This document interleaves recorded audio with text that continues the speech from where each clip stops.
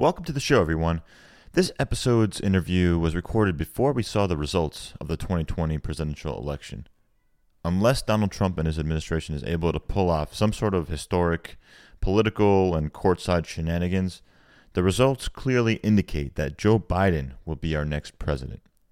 We saw the approval of California's Proposition 24, or the California Privacy Rights Act, which I will talk about in this episode's News Corner. We also saw Arizona, Montana, New Jersey, and South Dakota pass their adult use recreational cannabis laws, and Oregon went as far as decriminalizing possession of heroin, methamphetamine, LSD, oxycodone, and other hard drugs. Hopefully, these approved laws will bring us closer to reforming our current harsh federal drug laws. I have plenty of opinions on the war on drugs, so if you're interested, I encourage you to reach out to me on my website, LinkedIn, or Telegram.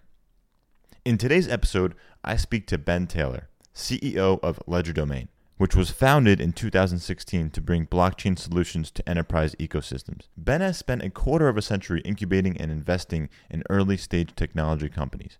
In partnership with the Clinical Supply Blockchain Working Group, Legerdemain developed the world's first iOS blockchain app for the clinical supply chain. As part of the FDA's DSCSA pilot project program, Legerdemain partnered with UCLA Health to deploy a last-mile application that helped deliver life-saving medications at one of the busiest hospitals in the U.S. Ben is also one of the amazing speakers presenting at the IEEE virtual series on blockchain and AI. I've included a link to his presentation on blockchain and vaccine supply assurance that was published on November 4th, 2020. If you haven't already registered for the Healthcare Virtual Series, check out the link in the show notes to sign up for the next event happening on December 2nd. There's also a bunch of great resources available on the IEEE series website. Again, thank you all for joining, and now let's get to the show. Hi, I'm your host, Ray Dogan, and welcome to Health Unchained. On this show, I will be speaking with healthcare entrepreneurs, thought leaders, and executives who are using blockchain technologies to revolutionize healthcare. These innovators are building the distributed infrastructure and diverse communities required for a trusted, secure, and decentralized healthcare ecosystem. Enjoy the show. What is blockchain? Was ist Blockchain? What is blockchain? The doctor will see you now. Welcome to Health Unchained. Today's guest is Ben Taylor, CEO of Legerdemain, which was founded in 2016 to develop enterprise-grade blockchain solutions. We are going to discuss some of the ways Ben's company has been working on next-generation technology for improving the pharmaceutical supply chain industry, including their Drug Supply Chain Security Act pilot with the UCLA Health. Ben, thank you so much for joining me today. How are you doing? Fantastic, Ray. Thanks for asking. I'd love for you to kind of give some context to the audience. So if you wouldn't mind just talking a little bit more about your background, meaning like your early career, how you got here so far. Well, Ray, like you, I had some time at MIT, stomping grounds up in Cambridge, Massachusetts. I think you're still up that way, but I've moved across the country in the meantime, but with a 25-year stopover in Canyons of Wall Street. And I am still here. I'm sure it's changed a lot since then as well. But I like to get back there. It has changed a lot, and it's a lot nicer than it used to be, but everything is. So I've heard. So I spent 25 years on Wall Street, focusing on technology and software. And I always built my own trading systems. And around 2010, I started getting beat. The other people's robots, the other people's algorithms were faster than mine. And I knew I had to do a deep dive on technology and try to figure out where things were going. And over the next few years, I spent a lot of time thinking about a variety of ideas, but blockchain kept bubbling up. And at the end of the day, what I decided was that blockchain was probably not going to solve my problems on Wall Street. But what it was an incredible platform, an incredible set of tooling for the Main Street to be able to take advantage of all of the things that we're used to on Wall Street and present that kind of interface to everybody who wants to collaborate, transact, and trade anonymously in a whole variety of markets. And that's what, led us to launch Legerdemain. So Tell me a little bit more about how you actually first heard about blockchain technology. You said, you were looking into it 2010 and a few years after that, but was there a story behind it? Yeah, a friend of mine was still at MIT then. He was an undergraduate, and he got in a bit of a jam on a homework assignment. And the New Jersey State Attorney General went after him for interstate banking, amazingly. And so I picked up the phone to see if I could be helpful since I lived in that area and I had some contacts. And of course, it all worked itself out, thank God. But along the way, he told me an amazing story about his work on Bitcoin. And I didn't get the Bitcoin bug. In part, I felt that these currencies were probably not going to be seen favorably by people I was working with on Wall Street and my regulator in particular. And so I focused on the blockchain technology side of it, and that's where I sort of went down the path. But yeah, serendipity.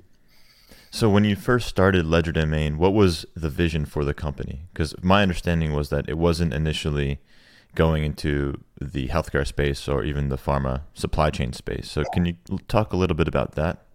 Yeah, I mean, I think that a lot of us probably still are fighting this issue of privacy preservation and the right to be forgotten that GDPR enabled the Europeans and is now coming over to Cal Privacy side. And so many of the big companies that were getting involved in blockchain, IBM and other people, were really focused on this idea of blockchain as a service and this idea of an unerasable, immutable database. And they wanted to go out and do something a la AWS. And then, Europe passed this GDPR thing.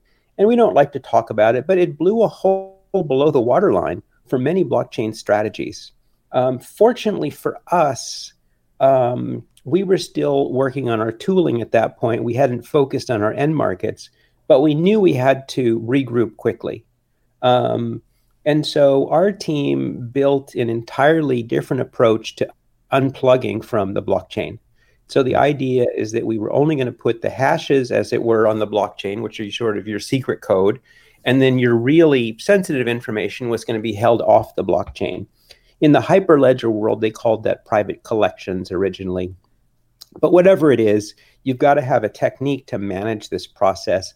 The good news about that, the upside, was that it allowed the blockchains to run a lot faster. The bad news is if you'd poured a lot of money into this blockchain as a service model, you really had to start from scratch. And I think that's been a struggle for a lot of the bigger players who got an early start. They're the pioneers with the arrows in their back. For us, though, as we sort of focused on this GDPR, privacy preserving, HIPAA, these other rules, and we started looking at markets where the data science was already relatively set, we saw more and more opportunity in healthcare. My wife was a 30-year employee at Pfizer at the time, and I started talking to them about their needs, and that's how we really got going down this path. And I think that despite the fact that healthcare has a bit of a reputation as being a slow adopter compared to certain other industries, I would say that they've really been very persistent in their mission to try to find new privacy-preserving technologies, and very persistent in uncovering the ways that blockchain might work for them. And they've been a tremendous pleasure to work with in that regard. They've got a longer cycle view, which fits our style. Yeah, and it's quite interesting. I know Legerdemain is also a charter member of the Clinical Supply Blockchain Working Group. And this initiative includes Pfizer and Biogen, GlaxoSmithKline, Merck, UPS, UCLA Health, IQVIA, and many others. So I think that's really interesting. Can you talk a little bit about the genesis of this working group? Yeah, I would give probably Pfizer the most credit for getting the ball rolling originally. They were sponsored on site at their premises. I believe it was fall of 2017 in Cambridge, Mass, just up the street from you. A very wide-ranging set of discussions on how blockchain might be used in the pharmaceutical industry. And And they arrived at 5 work streams that they felt could be particularly beneficial. And like so many ventures, I think many of those work streams puttered out in one way or another, but I think we all learned something from it. And we picked the clinical supply area. And I think almost everybody's got some familiarity with this from the unfortunate aspects of the COVID pandemic. But, let's just review what the basic proposition is. You're a drug company, they call that a sponsor, and you would like to bring a new drug to market.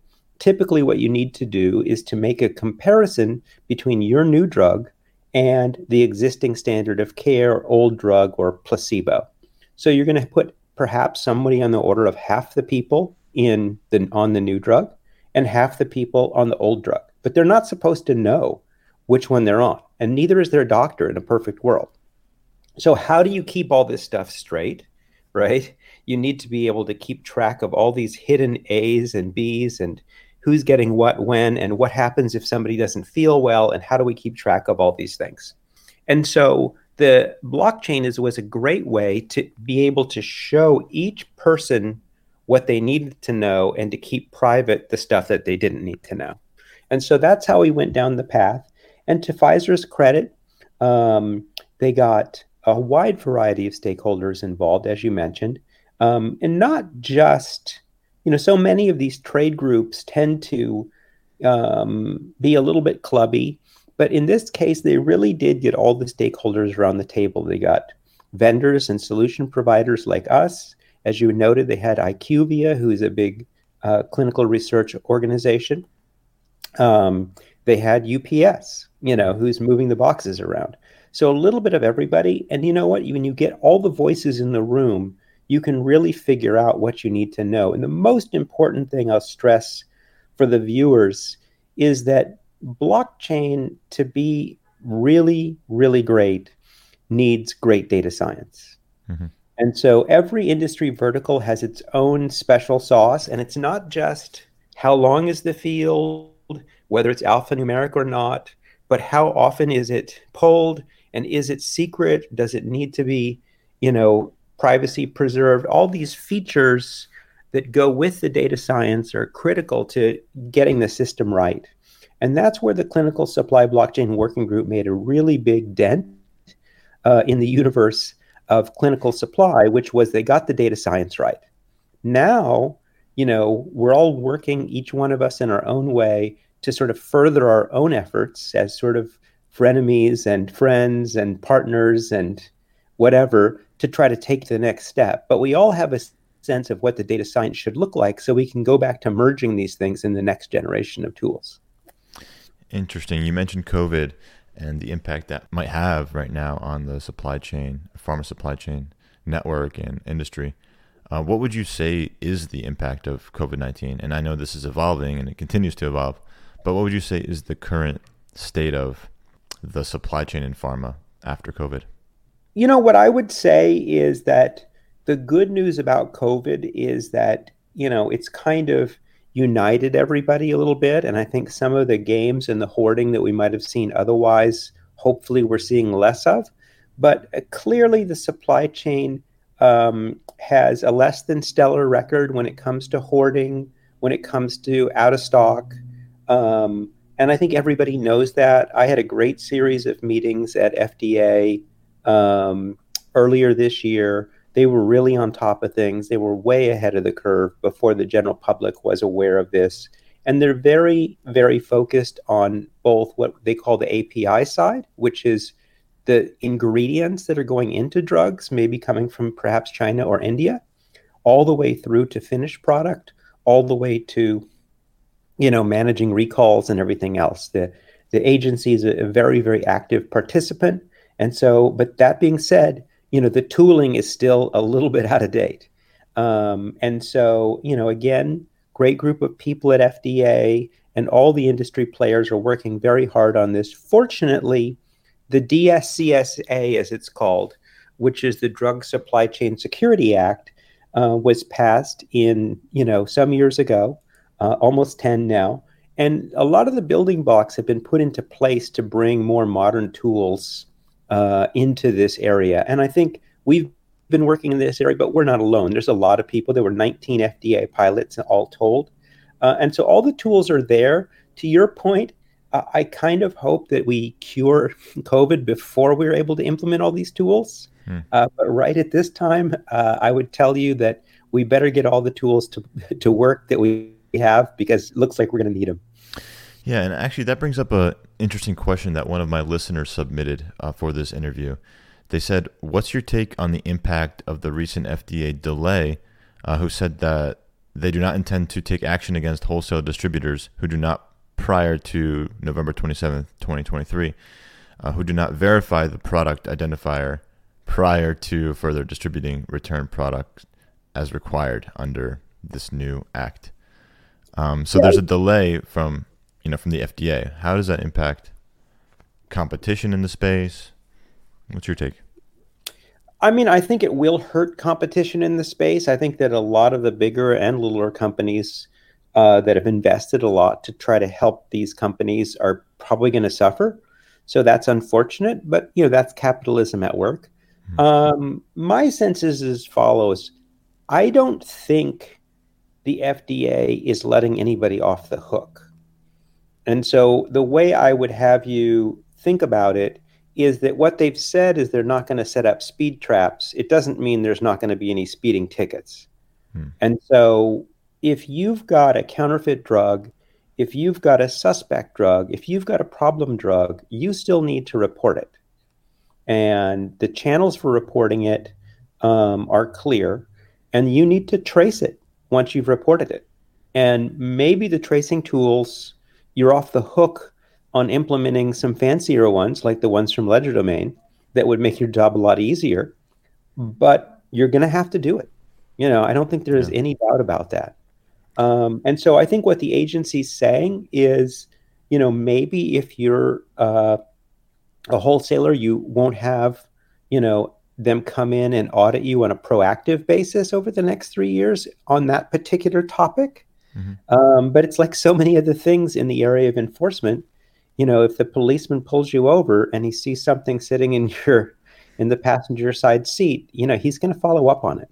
And I think everybody knows that. I mean, the FDA is a very diligent group, and just because they're not going to proactively do something doesn't mean they're not going to, take it, enforce it when they see it. Okay, fair enough. I'd also add one other thing. I think that, obviously the current administration is a little bit more relaxed about regulation. I think this is something that they would see as a positive. I think that the next administration might have a different view about how regulators enforce. Fair enough. So just to get a sense of the company Legerdemain, I know you're having involvement in the pharma supply chain area. Is there other activities or industries you're actively working in? Yes. I mean, we have a lot of companies that are interested in our tooling across a variety of industries. We try to focus our messaging around healthcare because we've made the most progress there, and we've got the most, it requires the most public approach. And so clearly the way to think about it is that the pharma industry, the biggest player, whether you decide it's J&J or Pfizer or one of these guys, they're really just a 6% market share player, which most people don't really appreciate.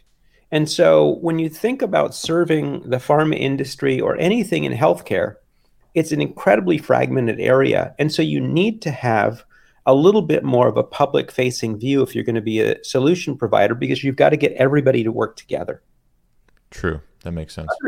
In other areas that we serve, whether it's airframes or another area like that, if you've got Boeing or Airbus, or if you're serving Google, or if you're serving Lululemon, it's a little bit different. You're still focused a little bit more on a smaller group. But with healthcare, you really got to work with everybody, and it is a truly global business. That's right. I would agree that optics in healthcare is extremely important for any, business development venture. Yeah. And so we're very proud of our work there as well. So, I think it's it's a great example of what we'd like to be doing. We feel like we're helping people. And so it's very satisfying for us to talk about. Absolutely. So would you say it's like an 80% healthcare focused, 20% other industries? That's probably about right. Okay, very cool.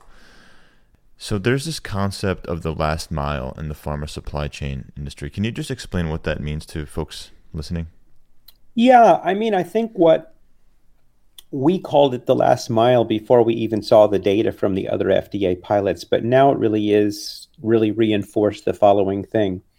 So way to think about any of these networks is that you start out in the Merck warehouse, and it's fair to say that they feel good that all of the drug in the Merck warehouse is Merck drug. I mean, how else would have any else gotten there? Right. And so when you're thinking about the first mile on the supply chain, you have a tremendous amount of control over what's going on. Merck knows it's all Merck drug, it's Merck employees, everything is all good, all singing, all dancing, everybody's coordinated. However, in any one of these supply chains, every time you make a move, and they suggest that many drug supply chains are 9 steps. That seems like a lot, but let's say it's even 4 steps. Every time there's a step, there's an opportunity to introduce an error.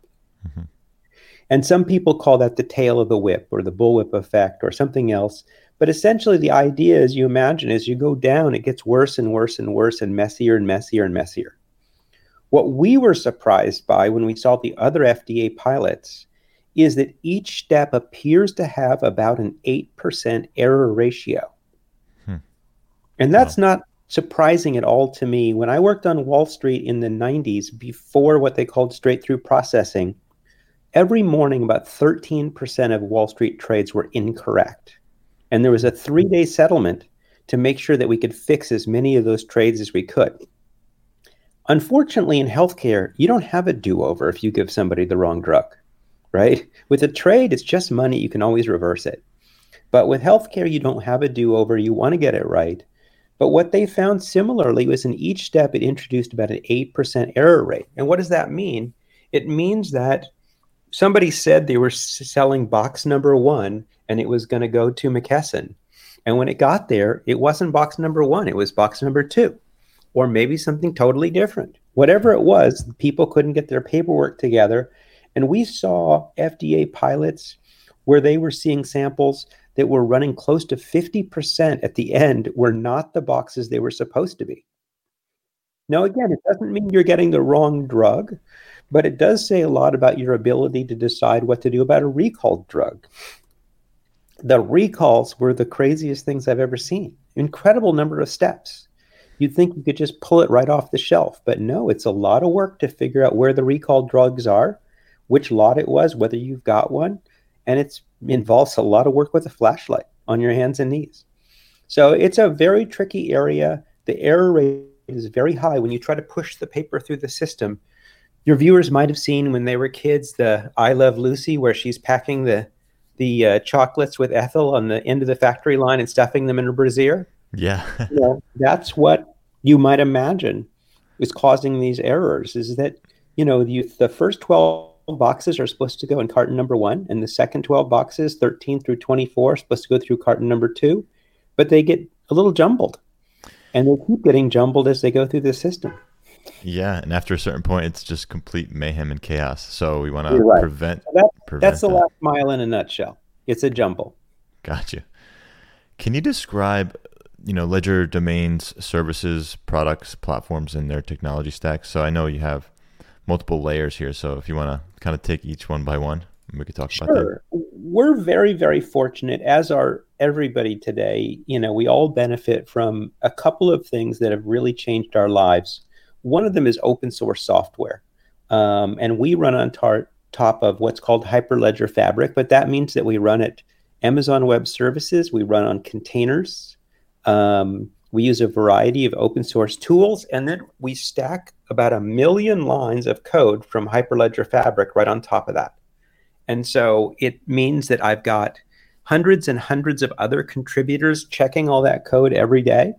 I've got a group of people at IBM, a group of people at all the big banks, all looking at this stuff making sure it runs right. And it's really a nice community to be part of. And I'd like to name check the Linux Foundation that supports all this. And so you've got a terrific stack to sit on top of. Then we write about another 400,000 lines of code on top of that to manage the things that we want. And then finally, which is just as important, we leverage big ecosystems like Apple iPhone. And so if we use Apple as a client, there's a lot of things that they do for us free of charge to support all the apps that we run on Apple. And so if we do a specialty app for the Clinical Supply Blockchain Working Group, we can run it on Apple. We know that everything's going to run the right way. We can use all their testing tools running on top of our stack. And then our stuff, which does a lot of important and cool stuff, we don't have to do everything. And so it's nice to be able to use these products. Instabug is one I'd call out. It's a terrific little company out of Cairo, Egypt. And when you shake your phone, they'll ask you to submit a bug for us. And it's a really important tool for us. Remember that what we're trying to do is to run a lights out environment, highly secure. I'm not supposed to know the drugs you're taking. I'm not supposed to know the drugs you're buying. I'm not supposed to know the drugs UCLA is dispensing. I'm not supposed to know Biogen serial numbers. How can I do that without all this spyware that my competitors use, right? These right. Web 2.0 companies are spying on every keystroke. They probably are watching you through your camera. We don't want to do that because this information is too sensitive for us to see, right? And so how do we do that? We need tools like Instabug to help you help us. So you can say, hey, it's Ray. We're not seeing the scan that we looked at, or we need a new package insert. Something's not right, blah, blah, blah. And then we can fix it without spying on you. I think it's great that Ledger Domain is putting privacy-preserving technology at the forefront of its technology stack. I think that's really important and something that the whole crypto blockchain ecosystem has been talking about for many years now. And it is something that I think the Web 2.0 folks and like the popular culture is just starting to recognize this problem we have with data privacy. So I find it really interesting. Yeah, you're 100% right. It's still something that our partners and prospects and clients are digesting a bit, though. The way we think about it is, you probably remember at school, there was a janitor who had a big ring of keys that could get into any room, including the principal's office. And probably you live in an apartment building now where there's a maintenance man, again, who has this big ring of keys who can get into your apartment anytime he wants to. Yeah. And that's a very 1960s kind of thing that, just doesn't feel right to me anymore. But in the IT area and in, like, for instance, pharmaceutical supply chain, there's still a lot of vendors that have all the keys. They have the janitor's key ring and they're walking around with it. And you're sort of like, okay, I get why that made sense when drugs cost $5. Mm-hmm. Now you've got a drug that we focused on $120,000 a vial. There's new drugs coming out, $4 million a vial.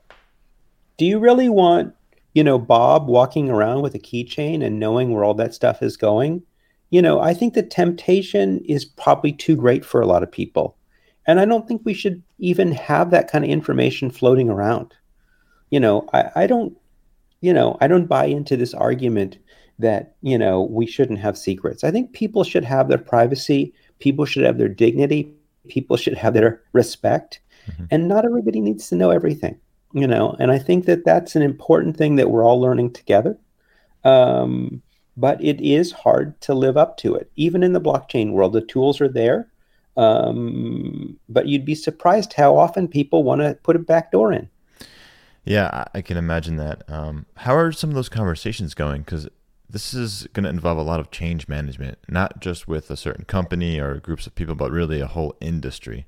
So what have you seen to be an effective way to communicate with these people who don't quite understand the need for privacy yet? I think that the endpoints understand the need for privacy. The people, the vendors and the people who've traditionally been in the middle of things view it as a pain. And so the question is, are people, who are the buyers going to insist on privacy? And are regulatory bodies going to enforce it? And you know what? We're going to have a really, really big test. And I think by the time your webcast is published, we'll already know the answer. You can splice it in. But Californians, go to the polls on Tuesday for Cal Privacy 2.0, which raises the bar. And California is leading the nation on the privacy side. And it's fascinating because obviously they have a huge Web 2.0 industry. The Facebooks and the Googles of the world probably have a slightly different view of what privacy should be and could be. But if this one passes, it's going to be big. In the healthcare space, there's some belief that the federal government has preemptive rights over a state law. But I think all of us understand which way the wind is blowing. And, we want to skate to where the puck is going. And we want to be a privacy leader. And I think that other people want to be seen in that light as well.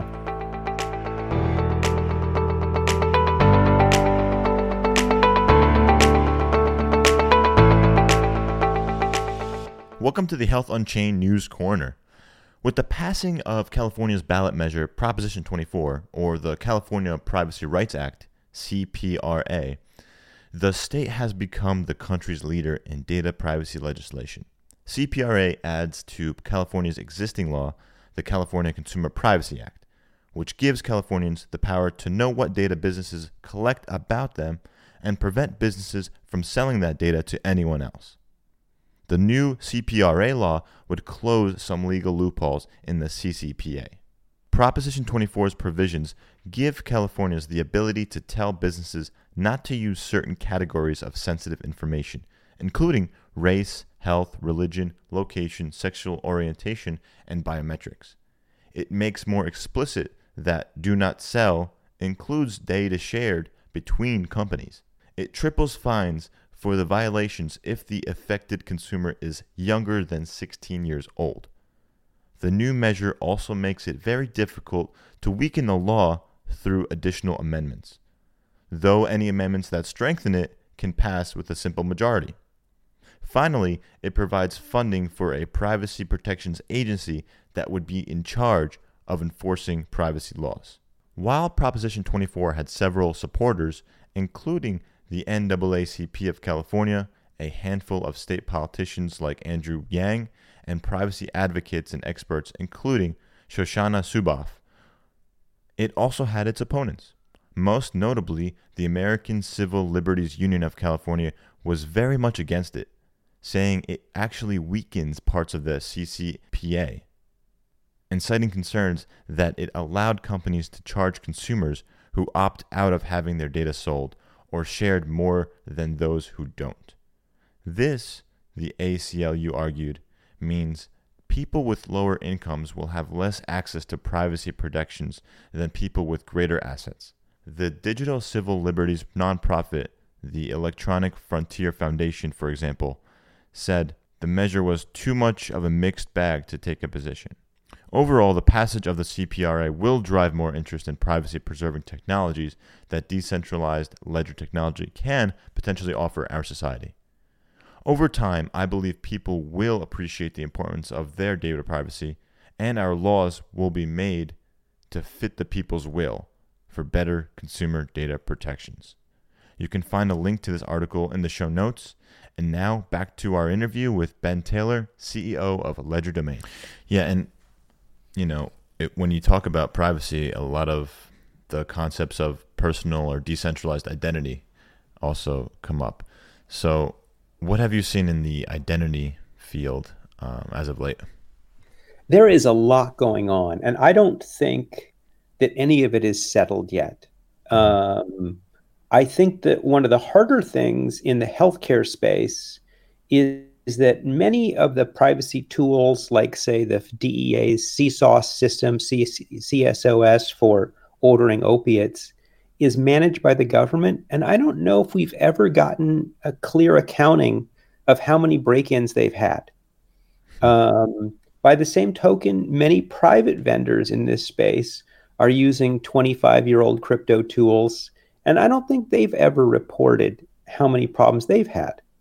But when you see stuff like the Twitter break-in that we've all seen, I think you know that, privacy is an area where you need continuous improvement. And I think people are getting that. We're working right now with a cross-industry group on a project called XATP. We're not ready to talk about it yet. We're right in the middle of things. But in that particular tooling, what we're trying to do is to make sure that each of the participants controls their own membership and their own keys. So you're using PKI, but you hold it yourself. And again, I think Apple's done a great job of providing some tools for that with Secure Enclave and other things. But all of these things are what we call old wine in new bottles. You can reconfigure traditional PKI tools to provide a very attractive result. I think what you alluded to, which probably only a few of your viewers know, with distributed IDs, is there's a next generation of tools on the horizon where people will be able to manage their own wallets in a totally independent fashion. I think that's very, very exciting for the consumer market. For the markets we serve, I like to think of it more as a triangular interplay where, let's say, Walmart is managing a Walmart pharmacist. We think the Walmart pharmacist should hold their own key, but they're provisioned by Walmart, and then Walmart can block them if they leave Walmart's employ or something, they have some reason to do so. And at the same time, the system, whatever their network they're part of, can block Walmart or the employee if they see something going on or quarantine result. So it's more of a triangle there. And I think that the distributed ID world is still not quite there yet on what I'd call enterprise level systems, but it's very, very exciting. We see a lot going on there. And I think we'll continue to see a lot. I think what we've seen, and you alluded to, is that the blockchain space now is bifurcating into more of an identity area and more of a transactional area. And I think that it's a watch this space kind of thing.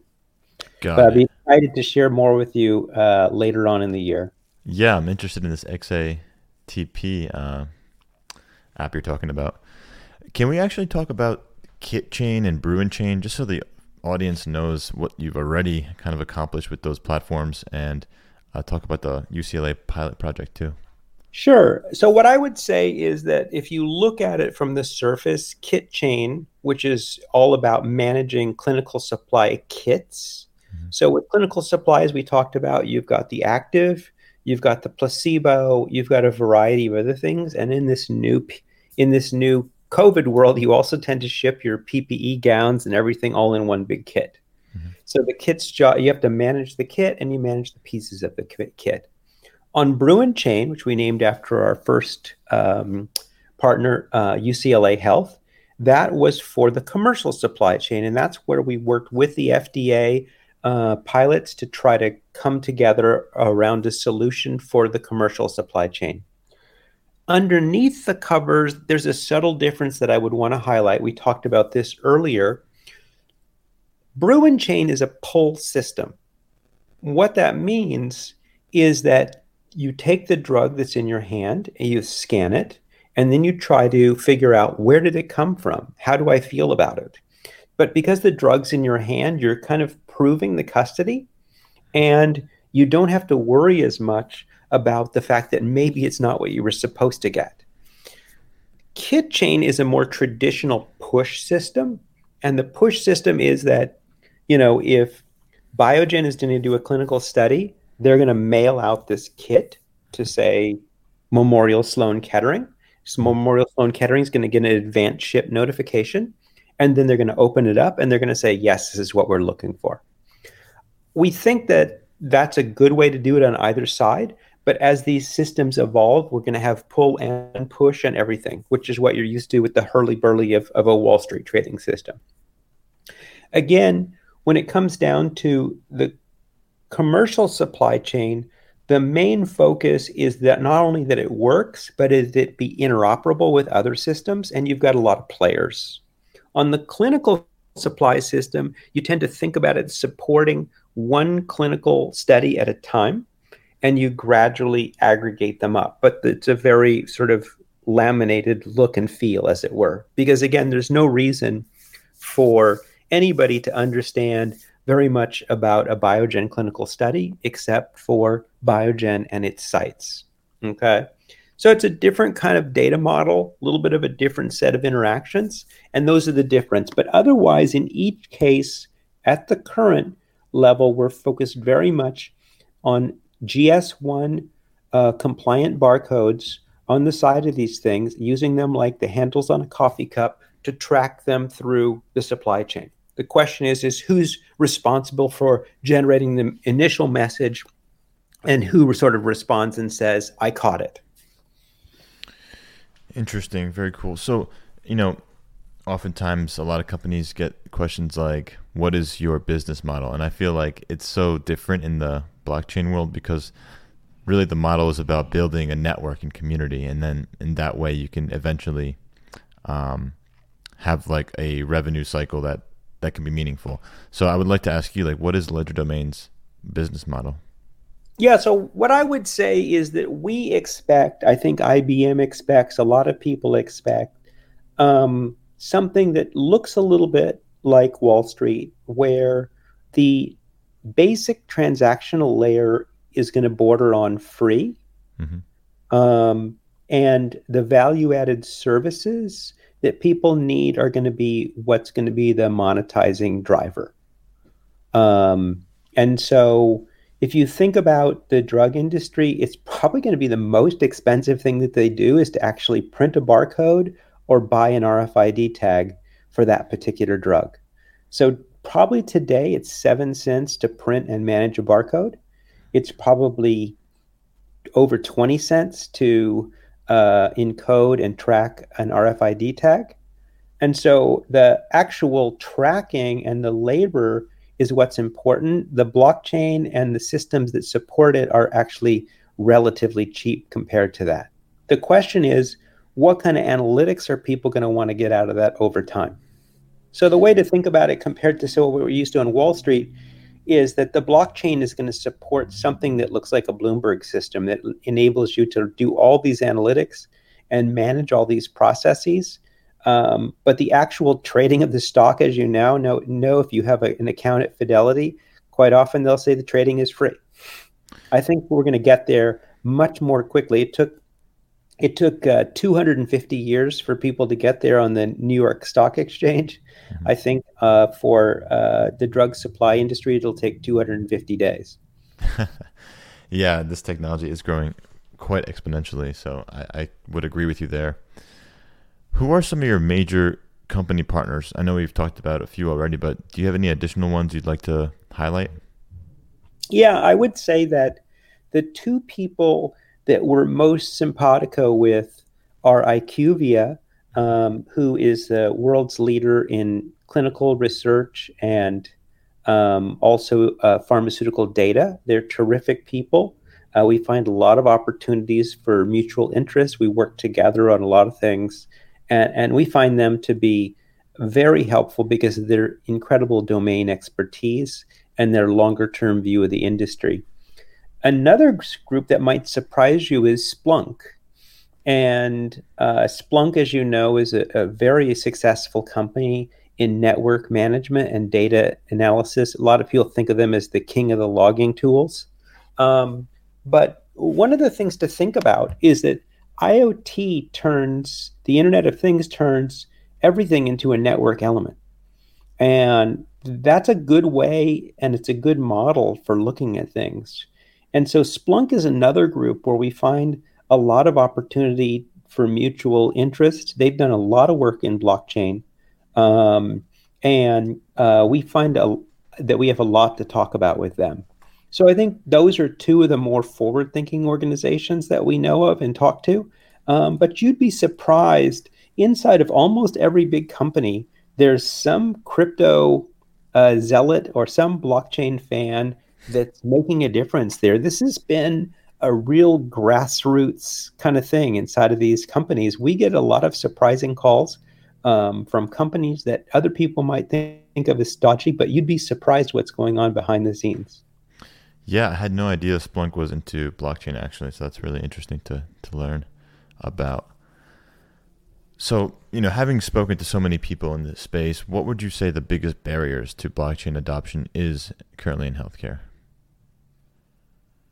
Well, blockchain in a way is a little bit like the fax machine. If you have a fax machine, you're by yourself and you don't have anybody else to send a fax to, it's not very useful. So there's going to be a network effect here. I think people understand that. I think it's going to catch on. And when it does, it's going to be big. Nobody wants to be the last to the party, but you can see why nobody wants to buy the first fax machine either. Right. And so, what we see is, that's why it's easier to talk to someone like an IQVIA that can think about, doing an entire clinical study of size and, work with everybody. The other trick, surprisingly, is it's very easy to scan a barcode with an iPhone. Mm-hmm. And so if you've got an environment that's iPhone rich, those tools are very easy to manage. Whereas if you've got a group that's very IBM laptop centric still, it's a little bit more capital for them to hook in, scanning guns and stuff like that. So you'd be surprised, but, certain sort of investments that people have made for other reasons are what sets the stage for this. And clearly, regulatory compliance is a big, big deal. And I think this Cal privacy thing is going to hit like a ton of bricks. You've mentioned the iPhone and the iOS platform many times, actually. Do you feel like, Android and other sorts of platforms on mobile are not as good or, don't have as much privacy preserving technology in them? Do you have a preference towards Apple for any reason? I don't want to overstate it. I think that there are a lot of terrific tools in the Android area as well. It's not quite as monolithic. So if everybody had a Samsung phone, that would be great. But in certain organizations, if they've decided to go with Apple, then everybody's on the same system. And they also have these tools where they can brick all the iPhones at the push of a button. I think pharma is an area where they've got a little bit more of an Apple focus. Don't know why that is. Probably some historical reason that none of us, it's lost the mist of time. But no, I think the Android system is equally good. In terms of, I mentioned Apple's Secure Enclave. Mm-hmm. I think they have done a lot of work in this area. I think they're perhaps, one of the leaders. But Intel has their SGX Enclave as well. So it's not unknown in other areas. I think it's just a question of getting to that critical mass. But the idea is, if you believe, as we do, that you want your users to generate and hold their own keys, meaning they keep the private key themselves and they try not to access it, then, because you don't want it floating around by accident. I think Apple's done some very nice work there, but I think Intel has as well. Interesting. Okay. So this is another question from one of my listeners, and they asked, how does running a hedge fund inform the way you approach the blockchain world? So I know that you've been running Sofrosine Capital for quite some time now. So how would you answer that question? Well, I was always a technology and software investor, but what I would say is that, on Wall Street, you have certain expectations about uptime. You have certain expectations about, quality of service. You have certain expectations about being able to trade all the time, anytime. And I think that those same expectations are going to be present on the blockchain side. So essentially, you're bringing, Wall Street style expectations to everybody. And, so we have a sense that we try on people in terms of how we manage and deliver that. It's interesting. Almost in every case, you'd be surprised people become unhappy with us very quickly. I'm reminded of the story of the guy who was on the very first airplane ride with Wi-Fi, and they lost service halfway through the flight, and people were very upset. And then it was reminded this was the only Wi-Fi flight in the world, right? But people get used to having high expectations, and they keep them. And so for us, I think what we're accustomed to from our background is the high expectations, knowing that they're going to be there. And when we say something is going to be up, it better be up, and it's a no excuses culture. Interesting. Thank you for answering that. I have another one from a listener, actually. It says, one of the biggest issues with inventory management today is the accuracy. Deviation from accuracy is typically derived from procedural error. Does Legerdemain have any plans to provide solutions to this issue, such as error management when a piece of inventory skips steps? Yeah, so that's 100% right. We've covered part of that already in terms of we're saying it's 100%, of the time you see 8% errors on every step. It's kind of unbelievable. So there's two things that you're talking about there that I think are super important. Number one is when you use the pull system and you say, what I've got in my hand is the real thing. I think that's a breakthrough of ours that's very helpful. I think the other issue is we've got this, approach in Brew and Chain, which we think is very important as part of the process, which we leveraged the FDA's original good idea, which was quarantining product, and took it to the next level. And so the idea is that in our system, every drug that arrived at UCLA Health was quarantined until all the checks were made. And it essentially had a virtual quarantine around it at the unit level all the way through. We were still able to move it through to the doctor, but the doctor was suggested that he did not administer any quarantine drugs, and that he waited until all the checks were made, including his own check, which was the physical check of the product. So for us, the angle is to be able to, one, focus on the pull, two, be able to quarantine, and then the third one, which you're talking about, very important, is reporting a problem and resolving a problem. And so, if something isn't getting out of quarantine because you have some concerns, you need to escalate those privately. There's a lot of concern in the industry that you're going to have all these, false alarms. So the trick is to escalate it privately and say from the pharmacist to their boss and say, hey, this doesn't look right to me. Then the boss sends a private message to the company and says, hey, what are you thinking? What's going on here? And then it gets reported to the FDA at the right time and place once people feel strongly that, hey, this isn't our drug. It's something else, something that shouldn't be here. And so it's the opportunity to flag all of these things gets made, and you have these escalating notifications that gradually get to the point where it's like, hey, this is the real deal. Finally, the fourth point, and I think you talked about this a little bit in your last interview, is you apply AI and deep learning to cluster these negative events.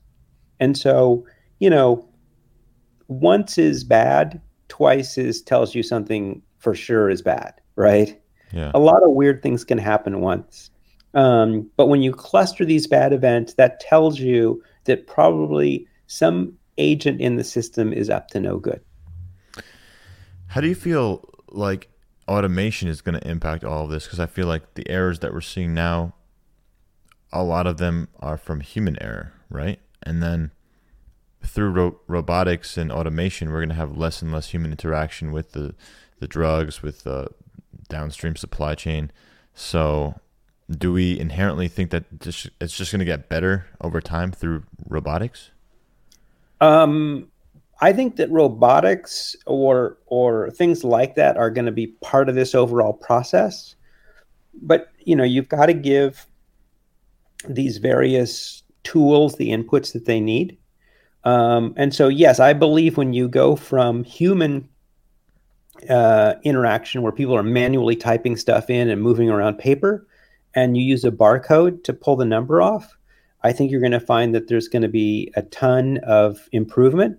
But I think that when you move from barcodes to RFID, I think there's going to be even more improvement. And so as an example, with these dual mode RFIDs that are coming out, they're just around the corner, a little bit expensive right now, but we've used them. They're terrific. And so essentially what you can do, you can read the GS1 compliant code, which is now not a barcode, but it's just a code on an RFID. You can read it with your iPhone, or you can also read it from a distance with a dedicated reader, right, from 10 feet away. And in that case, you could track 50 of them, 1,000 of them at a time. And you could also track them as they left the zone that they weren't supposed to leave, right? So you've seen these like tools a fence, like a geofence sort of thing. They beep, beep, beep when you steal something at a store or somebody walks out without paying. That's the same basic technology. So these things are becoming more and more available, where you can geofence these valuable things and really be on top of it, and at the same time tap them and know exactly what you're holding in your hand. All of these things, I think, are tremendous aids to help people. And you can decide what it is you want to do. I think it's you've got that perfect is sometimes the enemy of the good, right? So I think the trick is, get the barcodes working, get the RFID working on the most sensitive stuff like cell and gene therapy or super expensive drugs, and just keep pushing this progress through. And I think the way to think about it is, the healthcare workers are incredibly dedicated. They're going to be doing this stuff for a long time. I don't think we're putting them out of work. I think that we're helping them focus on their patients and the patient's outcomes. Right. We're kind of offloading some of the work that they do that's more tedious, things that they don't want to do, actually. They don't want to sit around tracking barcodes all day. I don't think anyone really wants to do that. Correct. And so with in the UCLA pharmacy, we want the pharmacist to be able to focus on side effects that they're going to be looking at in the package inserts, looking at the med guides, doing what they need to do to add value, and not so much, doing the paper chase of recalls. Let's talk a little bit more about Legerdemain and just the company culture there. How would you actually describe your company culture? No.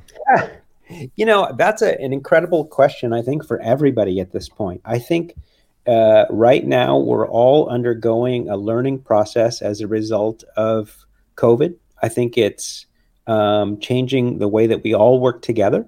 I think it's true of Legerdemain. It's true of everybody. You have to get the most out of your people, because you're not necessarily going to find new employees quickly. Right. You need to make sure that everybody's sort of working together, that they're happy.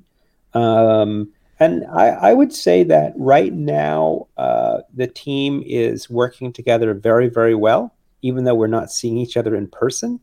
And where is it based? Legerdemain, where is the company is actually based in Las Vegas. Okay. But many of our employees are all over the world now. So we start in the morning, and Alex is in Nova Scotia. Victor's in Orinda, California. And we end our day with Ben Nichols in New Zealand. So, it's a funny process. We've been working together for a while. It makes sense to us. And it's nice to have different people in different time zones to cover our partners and customers. But at the same time, these newer tools, they can be very tiring. And, you have to do your check-ins to make sure that everybody's feeling good about their work and what they're doing. It's a challenge. But again, as I said, people have really worked very hard to keep their relationships good and keep their relationships with our customers and partners good.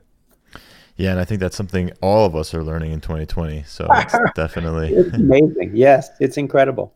What would you say is, your outlook for 2021 in terms of Legerdemain services, announcements? What are you looking to accomplish? Yeah, as you're talking, and just to remind our viewers, we're the day before the election. We're coming into it here. I'm not sure that I have a really clear crystal ball on what the coming year is going to bring. For us at Legerdemain, I would say that our sales leads, our funnel, if you want to call it that, has probably doubled in as a result of COVID. That we're getting a lot more inbound calls from people that we wouldn't have thought of as prospects before. Interesting. But at the same time, it's harder, I think, to really, go all the way to bright in this environment and really build great customer relationships from a distance. We're very accustomed to going to Westwood to see UCLA Health, going down to the pharmacy, which is the size of a Costco, and walking around with them and really looking at everything in person. Trying to figure this stuff out from a distance is a little trickier. So, it's my hope. I think it's everybody's hope that we have sort of a break and vaccines are working, and by the summer things kind of return back to normal. But I'm not super optimistic. For us, as we talked about earlier, we're very excited about some of the things that we're delivering on the identity and authentication side.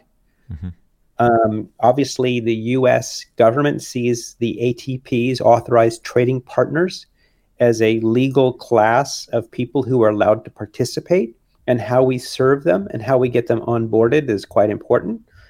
We need to make sure we solve that together in a way that's, privacy preserving.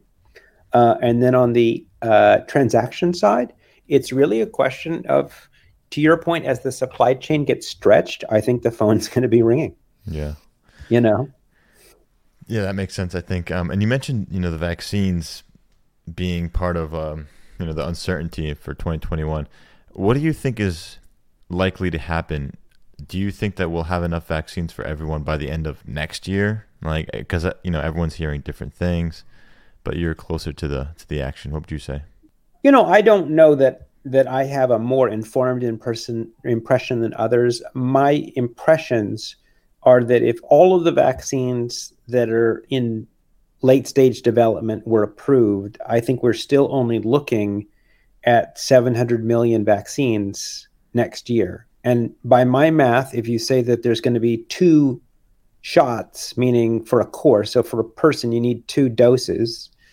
If that 700 million relates to doses, that says that you can only hope to inoculate 350 million people, right? And there's 7 billion people in the world. That, and also we're not sure if immunity with the vaccine is going to be permanent or temporary either. So there just hasn't been enough time to do that testing. So I would say that, we've seen some amazing work. We've seen people like Pfizer move very, very, very quickly. Yeah. We've seen newer companies like Moderna move very quickly. We've seen the U.S. government with Operation Warp Speed move very quickly. But I think there's some limits to what we can expect. And so I would sure like to imagine that we're inoculating most of the first-line healthcare workers by the summer. But I don't know if that really changes the outlook for the man on the street, And so for my kids, I think 2021 is going to be another year of, staying close to home and keeping your head low. Yeah, I know it's not just, our health being impacted, but our entire social foundation that's being altered here. Exactly. So it's very interesting. But, I think people are resilient, and I think that they've been good sports so far. And, hopefully we'll beat this thing and, move on to the next one. This will be in the rear view mirror, hopefully in a couple of years' time. Yeah, and if you take a historical look at this, we've been through a lot worse as human beings, as a species. So we'll get over this eventually. I think you're right. Can you just talk about some of your maybe favorite decentralized ledger technology projects that are, doing important work, but not necessarily your own? Yeah, I think the one that I've seen most recently that I thought was really cool is Atomize. Atomize is going to be in Greenwich, Connecticut, and they're going to sell you ounces of gold and silver and platinum and palladium on the blockchain. I believe that my friends at IBM are behind it, and they're supported as a sponsor by Norilsk Nickel out of the Soviet Union. And we'll see if it all comes together or not. But I think that for this day and age where there's a lot of interest in stores of value, where people are concerned about, currency debasement, it's a very cute way of cutting out a lot of amorphous middle infrastructure and basically plugging you directly into a mine as a precious metals investor. And again, it's a funny one because what they're doing, I think to me, what makes it cute is that, you're basically using a brand new technology to invigorate, a 5,000-year-old industry, right? So I think that's pretty cool. And so we'll see that. I think the other one I've seen is for spam on cell phones in India.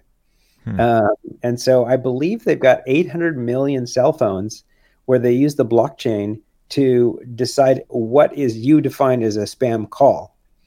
I mean, that's a huge problem around the world. So any kind of solution to that would be totally welcome. Yeah. So that's a cool one, but it also shows the scalability. So we recently did some stuff that showed that we were able to scale the entire U.S. pharmaceutical supply chain onto a single server. And we were very proud of that work. But to do 800 million people's worth of cell phones, that's really real scale, Do you know what it's called? I can look it up. But, that's okay. It gives audience a starting point. Yeah, so it's all of the major cell phone companies in India are in it together. But the group that deserves the most credit is the Indian High Court that upheld the judgment that it had to do it. Right. They were the ones that put the hard word to the industry to really deliver. And so they're the hero of the story as far as I'm concerned. Yeah. And that speaks to how important regulation is in this new industry too. Exactly. What are your thoughts on Bitcoin in that case? It seems like you're into long lasting value assets. What's your take on Bitcoin? I think that Bitcoin is on the cusp of becoming an investable asset for institutions. And I think that's an important transition. I think that's happening. I think it has an air of inevitability right now. I think that Bitcoin should be regarded as by professionals as what I would call digital aluminum. So Bitcoin's a commodity. The price of Bitcoin should tie in to the price of electricity that's required to mine it. Okay. And so just like aluminum itself is made out of electricity and solid electricity, Bitcoin is digital electricity. And so, it should have a certain value. It may be slightly above that value on any given Tuesday or slightly below it, but that it should somehow track to that. And it should be, as a result of that, it should hold its value through thick and thin in the way that, a metal or something else would. So you choose to say digital aluminum as opposed to like digital gold. I'm just wondering why aluminum specifically? Aluminum is known as a commodity that's very tied to the price of electricity. Is that just okay? Gold is dug out of the ground, and so you should think of gold as solid diesel fuel. Okay. So you should use diesel. It's basically going to cost you, a labor and diesel fuel to dig gold out of the ground. So whatever the price of diesel is should tie out to the price of gold. All of these things should interrelate loosely, this loose correlation, but that's how it should look. Another couple of personal questions for you. What's the most influential book you've ever read? I would say for me, the most influential book I've read is by Professor Richard Caves at Harvard. It's the game theory of creative industries. And he was most interested in the way that it applied to media forms like music and things like that. But I think for any technology these days, you've got a big base of money up front to sort of develop something. And whether it's a Disney movie or a piece of software like Legerdemains, you're putting all this money in up front. And then you have to syndicate those learnings over the fullness of time and manage sequels and everything else. And I think that thinking about these as game theory investments and sort of things like that it's a very helpful way to try to think through the way that you want to manage and incent all the participants and get alignment in these efforts. Interesting. I have not heard of that one, so I'm going to definitely check it out. Creative Industries. A little dense, but it's a great book. What are your thoughts about the singularity that is supposed to happen in 2045? I think that if it does happen, its effects will actually hit us a decade before. And I'd say that Wall Street has already reached some kind of singularity. So in the early 90s, when I started getting involved in Wall Street, the idea was that if you could invest enough effort and get smart enough in a given stock, that you could outperform other people who were buying and selling it. And that information advantage was something that you could reliably build up. And over time, it became clear that most people were not doing that, and that just buying an index was going to put you ahead of it. Mm-hmm. In a way, saying that the index is going to be right is a type of singularity from an information standpoint, right? Mm-hmm.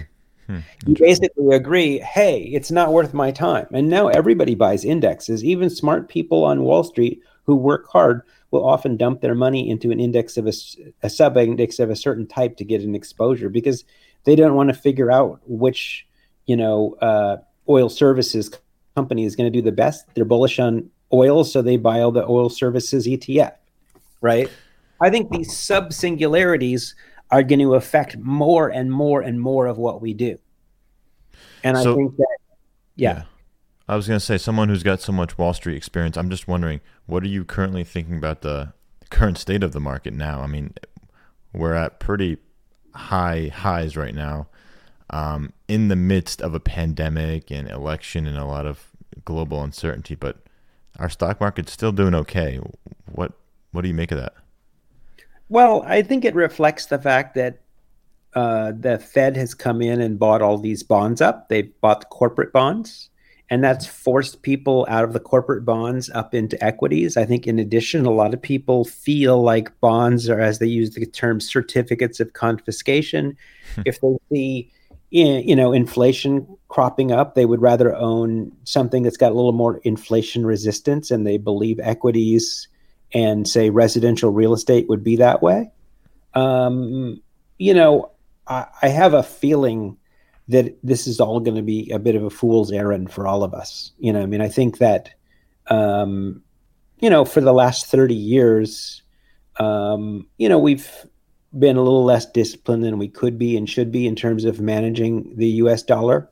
And I think we've bailed ourselves out a number of times. This isn't the first time. And I think we're going to probably have to pay the piper a bit, whether it's higher taxes or more inflation or something, to sort of try to, put ourselves on a diet. But obviously this is one of these things that we're up for in the next election. We're going to find out together. But right now, that's what people are betting on. Yeah, no, we will definitely see how the election impacts not just the market, but everything really that's going on right now. Ben, this has been a really insightful conversation. I really enjoyed talking to you. Is there anything maybe I might have missed or anything else you want to share with the audience?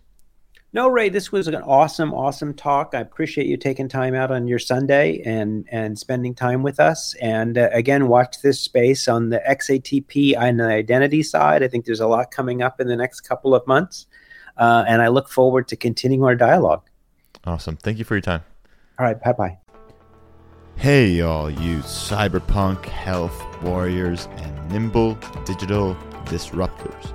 Check out healthunchained.org and remember to subscribe to Health Unchained on Stitcher, SoundCloud, Google Play, and iTunes. Join the Health Unchained community on our Telegram group, t.me/healthunchained. If you enjoyed this episode, tell your friends, your bosses, your teams, your students to listen and subscribe. Thank you.